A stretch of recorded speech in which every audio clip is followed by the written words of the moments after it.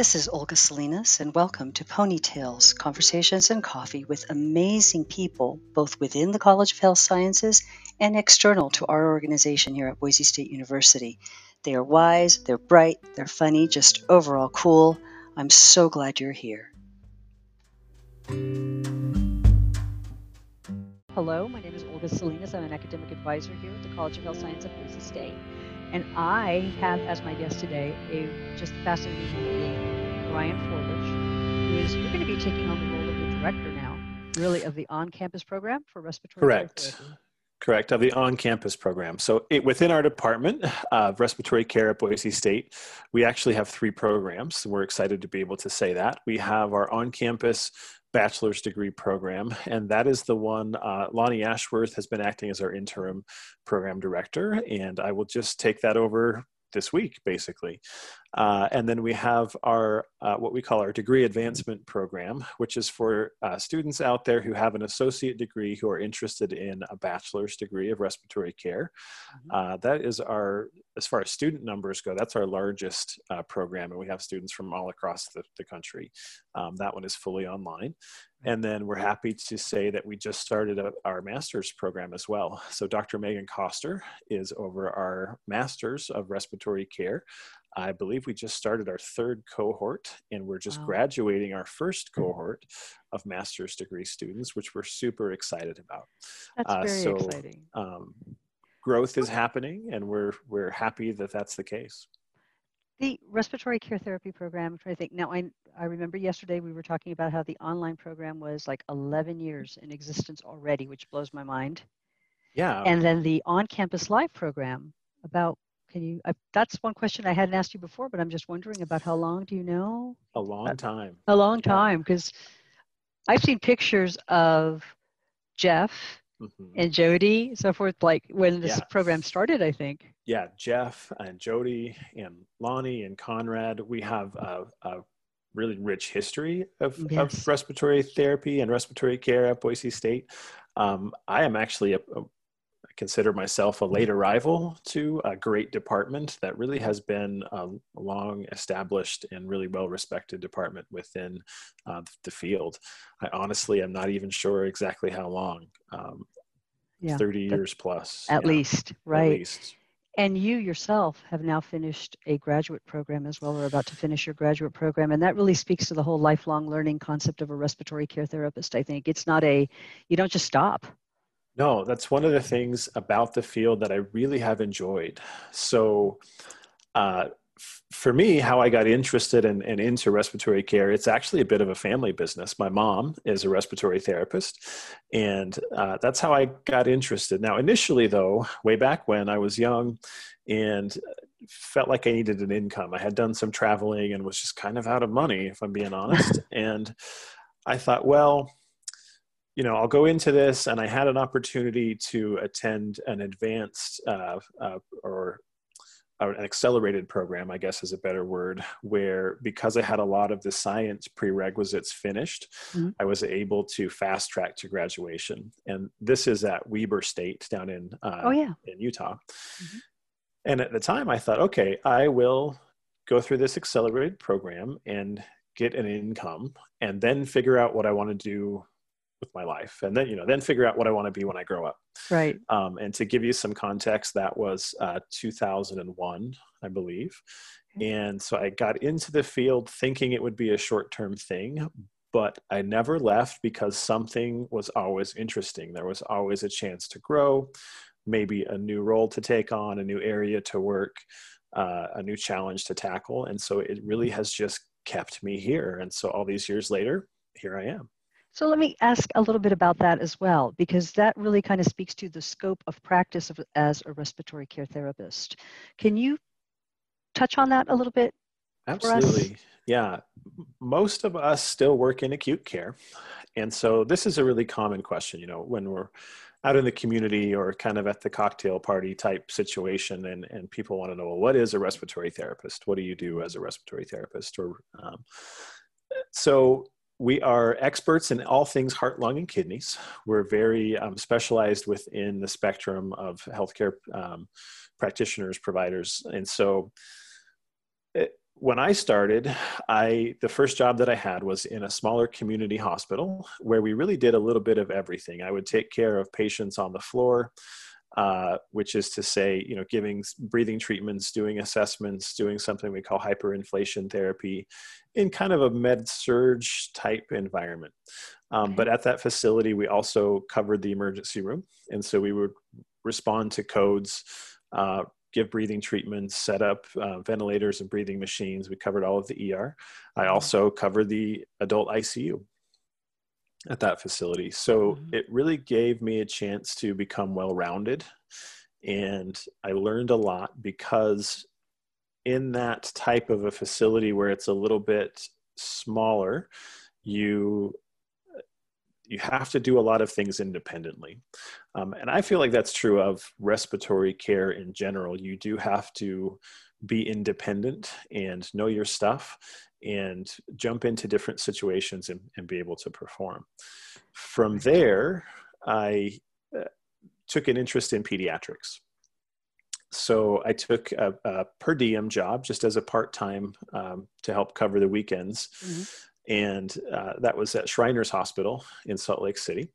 And discovered that I really enjoyed working with the pediatric population. And so I took what I had learned at that first community hospital and moved over to Shriners and really dove into pediatrics. So can I stop? Just quick question right there. Yeah, absolutely. So that means that respiratory therapists can move from ER to ICU to med-surg to the codes to now focusing on children. Absolutely. Yeah. Okay. So in that transition, the first job at Shriners was pediatric, but not necessarily neonatal. Okay.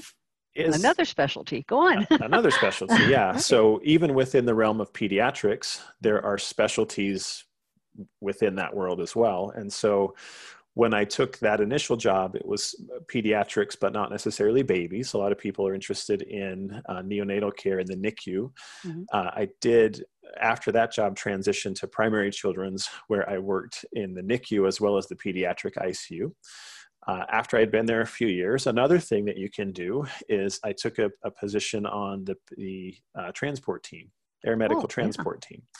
And so I loved that job and I loved those years. I got to fly around in airplanes and helicopters, taking care of patients and transferring them between facilities.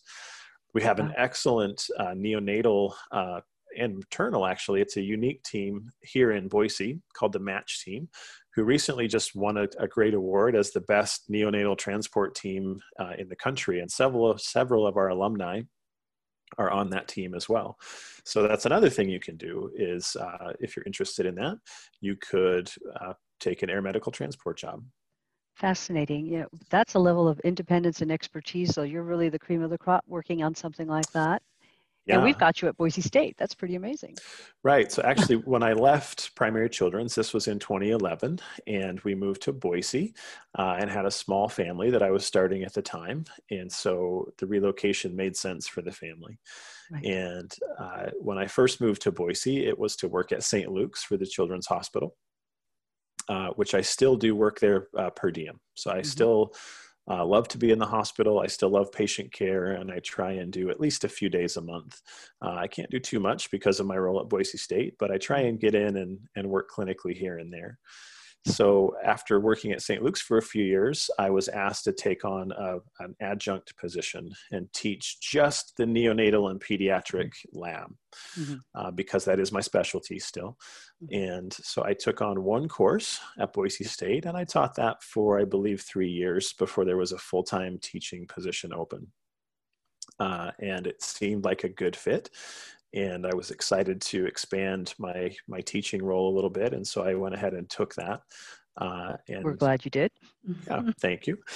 And I've been teaching full-time. This will be my 3rd year. Wow. Quite the journey. And I love your story because we have so many different roles that you served. Yeah. And like I mentioned, that really, it really has just kept me hooked. I can't remember ever really being bored. There was always, like I mentioned, another role, another opportunity. I've kind of followed those opportunities as they've presented themselves.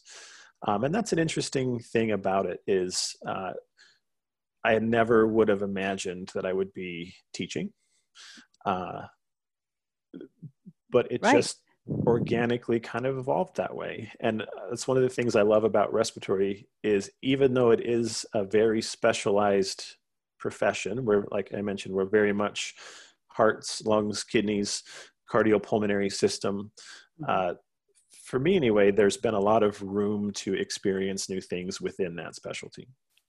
Well, I think, we have similarities, your life and mine. My mother was a respiratory therapist as well. My daughter, as you know, is a respiratory therapist as well. And when I listen to the stories, the amount of responsibility, patient care advocacy, certainly in the situation we're in right now, COVID, the frontline role of the respiratory care therapist in this situation, critical care, right? It's the RT who's in that COVID room. Absolutely. It's It's the tremendous. RT who's keeping this person breathing, their heart Yeah, functioning. Um, absolutely. it's Um, in some cases, speaking to that, it's the RT who is sent in while not to doctors and nurses, thank you, all of them, but it's the RT who has that expertise that's right there when the situation hits. yeah, the modern healthcare is such a team sport. It Yeah, truly is. And so it takes all of you. it does. And with a patient as complex as a critically ill COVID-19 Mhm. patient, it really does take teams and teams of people. And so that's another thing that I really like about the field and healthcare, I would say by extension, is the interaction that you get with not only patients and their patients' families, but also your colleagues, right? The physicians we work with, the nurses that we work with. Mhm. Some of my absolute favorite people that I've worked with over the years are uh, nurses, patient care techs, Mhm. CNAs, physicians. I mean, it really does just takes a wide variety of skills and specialties. Right. So, by no means are we doing it single-handedly, but we do have the expertise in the critical care ventilators. We're fortunate to have Lonnie Ashworth, who is Mhm. I don't know that anybody knows more about mechanical ventilation than he does. Right. Uh, Patient assessment is a big piece. We have a lot of therapists who go into even more specialized areas like ECMO, which Mhm. is essentially a heart-lung bypass machine that it's probably represents one of the highest levels of critical care that there really is out there. And so there are therapists who have found their way onto those teams and they're running ECMO pumps and ECMO circuits or at least, um, on those teams. So it really does take a lot of different specialties and brains and effort, but being part of that team is really rewarding. I concur watching it. I skipped a generation, and for me, unfortunately, wasn't the role that I took. But see, I spend my life helping people become respiratory care therapists, and that's awesome. I love my work. Could Yeah. you share with us, maybe, certainly without, of course, we wouldn't be violating any kind of privacy here, but something that happened for you that you said, this has really impacted me. This has changed either my perspective or my practice, how I do what I do. One of the things that pops to mind is just that interaction. And so, in general, one of the great things for me about the field has been being able to spend time with people in really critical life moments. And that can be for good or for bad. One of the surprising things when I moved to Boise, the neonatal ICU really had more need. And so when I started, I transitioned from a PICU role in the pediatric intensive care, which is more of what I did at Primary Children's, really to specialize in the NICU. And we attend high-risk deliveries. And so I was going on a lot of C-sections, going on a lot of deliveries. One of the great things about neonatal patients is they grow up and they get better and they leave the hospital. Right. And I had a moment one day at work and I thought, this is really fantastic because I spent a lot of years in a large academic, we were the trauma center. We saw a lot of really sick patients. I transported a lot of really sick patients. And, those were some kind of sacred moments, but it was a bad thing. I would show up on a bad moment in this family's life or this child's life. And it really shifted to happy moments. So I joke now that I hang out with college kids and I go to birthday parties. Mm-hmm. Because I get to attend those deliveries. And there's really only one reason that people kind of want to go to the hospital, or it's an exciting moment. And oftentimes it is when they're starting a family and welcoming a new addition to their family. And I really love having kind of gotten to experience that full spectrum, right? From those sort of bad events, and to help with those patients, see them get better, see them recover, but also be on this side where I get to share in family's joy too. Right. And I think that there's an incredible level of compassion that you have and maintain. As I watch our students in their roles and as they grow, and I hear their stories of the things that they are facing, especially right now. Yes, the joyous moments, and how that also that dignified exit as well, how they provide that, they are that support for that family, even in those times as well. Absolutely. I think that's one of the things that the public doesn't necessarily realize, is that oftentimes when there is a decision to remove a breathing tube from a patient, it is very often the respiratory therapist, right, who will remove that sort of last piece of life support. And so I have had the honor and privilege to be involved with a lot of those moments as well. That can be very difficult, of course, but also it is an opportunity to, as you mentioned, sort of lend some dignity, some grace to those moments. Yeah. Right. Tell me a little bit too, if you wouldn't mind, Ryan, about a little bit of self-care. We have students who will be who are going to be hearing this, or watching this, and as they move into this, how might they prepare for all of these kinds of moments? What kind of self-care would you suggest? I think it's never been more critical. So COVID-19 certainly hasn't helped. There was a precedent. We were experiencing, in some cases, a pandemic of burnout, you might say, in not just respiratory, but healthcare in general. Honestly, before COVID-19 was a thing, was a pandemic. And of course, now it's only made that even worse. And so I think that self-care is super important. You do need to be able to find time to disconnect from the emotions of the hospital, from the stress of the hospital. And as you start your academic career, it's really important that you take some time to disconnect from the stress of your assignments, the stress of the program. It's not easy, right? The students who choose to major in respiratory care, it is a challenging program. And so I think self-care looks different for everybody, and so I can't really say exactly what each individual person should do. I would just say make it a priority. I appreciate that. No, I appreciate that, sharing that information. I think we get caught up in the world. We do. And our students go and go and go and go and go. And your role is so important and so critical. You need to be rested. You need to be alert. You need to be able to advocate. You need to be all those things, but you can't if you don't take care of yourself as well. Absolutely. Yeah. If you are not at your best, you can't help people at your best. Exactly. Well, I certainly appreciate that. I'm sorry if you can hear that noise in the background. I've got a gigantic lab. I mean, he's huge, and he's feeling right now the moment that he's thinking he needs attention, which he won't get. So I'm wondering if we circle back to the beginning and we think about you when you had first started. And if you could go back and say to yourself, this is important, Ryan, this is what you need to be thinking about right now, or what you need to focus on, what perhaps would you say now?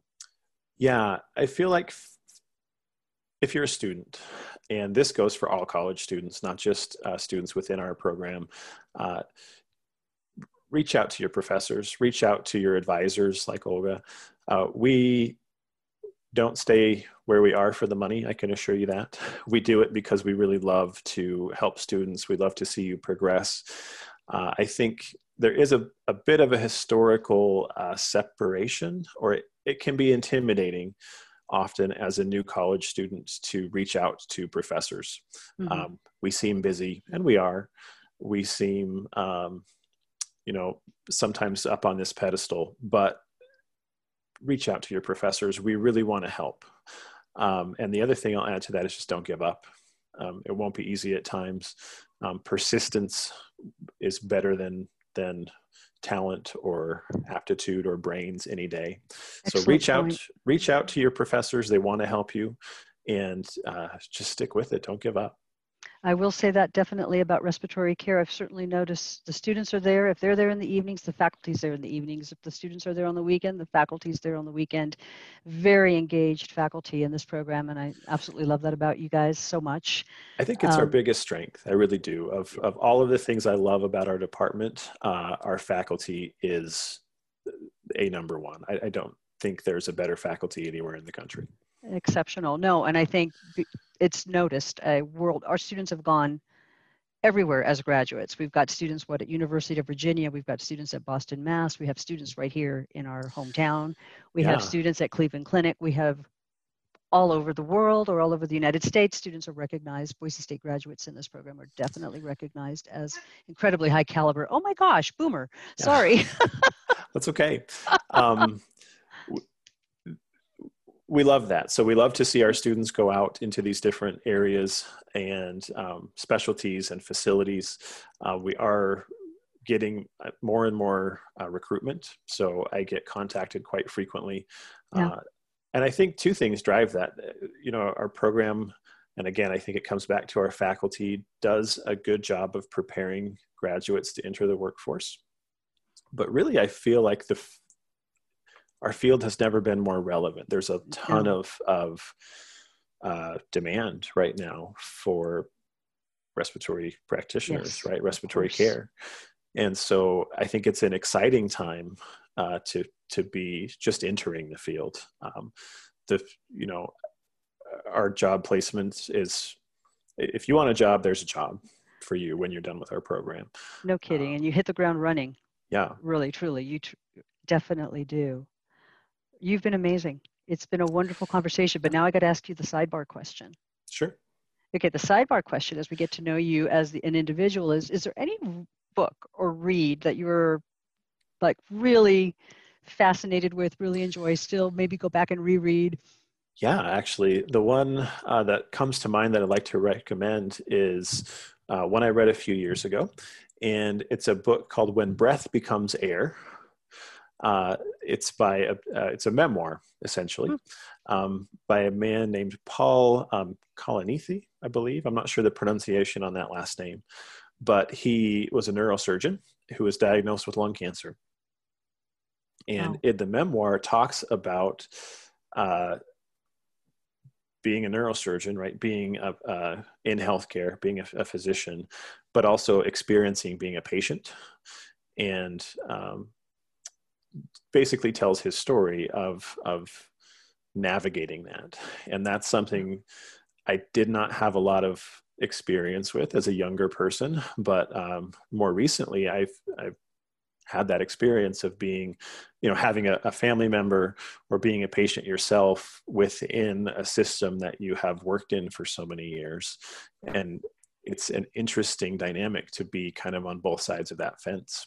Right. And it's beautifully written. He's very eloquent, and I think it's a really fantastic read. When Breath Becomes Air. Thank you so much, Ryan. You're amazing. We are so glad that you're here at Boise State. Respiratory care, certainly dear to my heart, of course.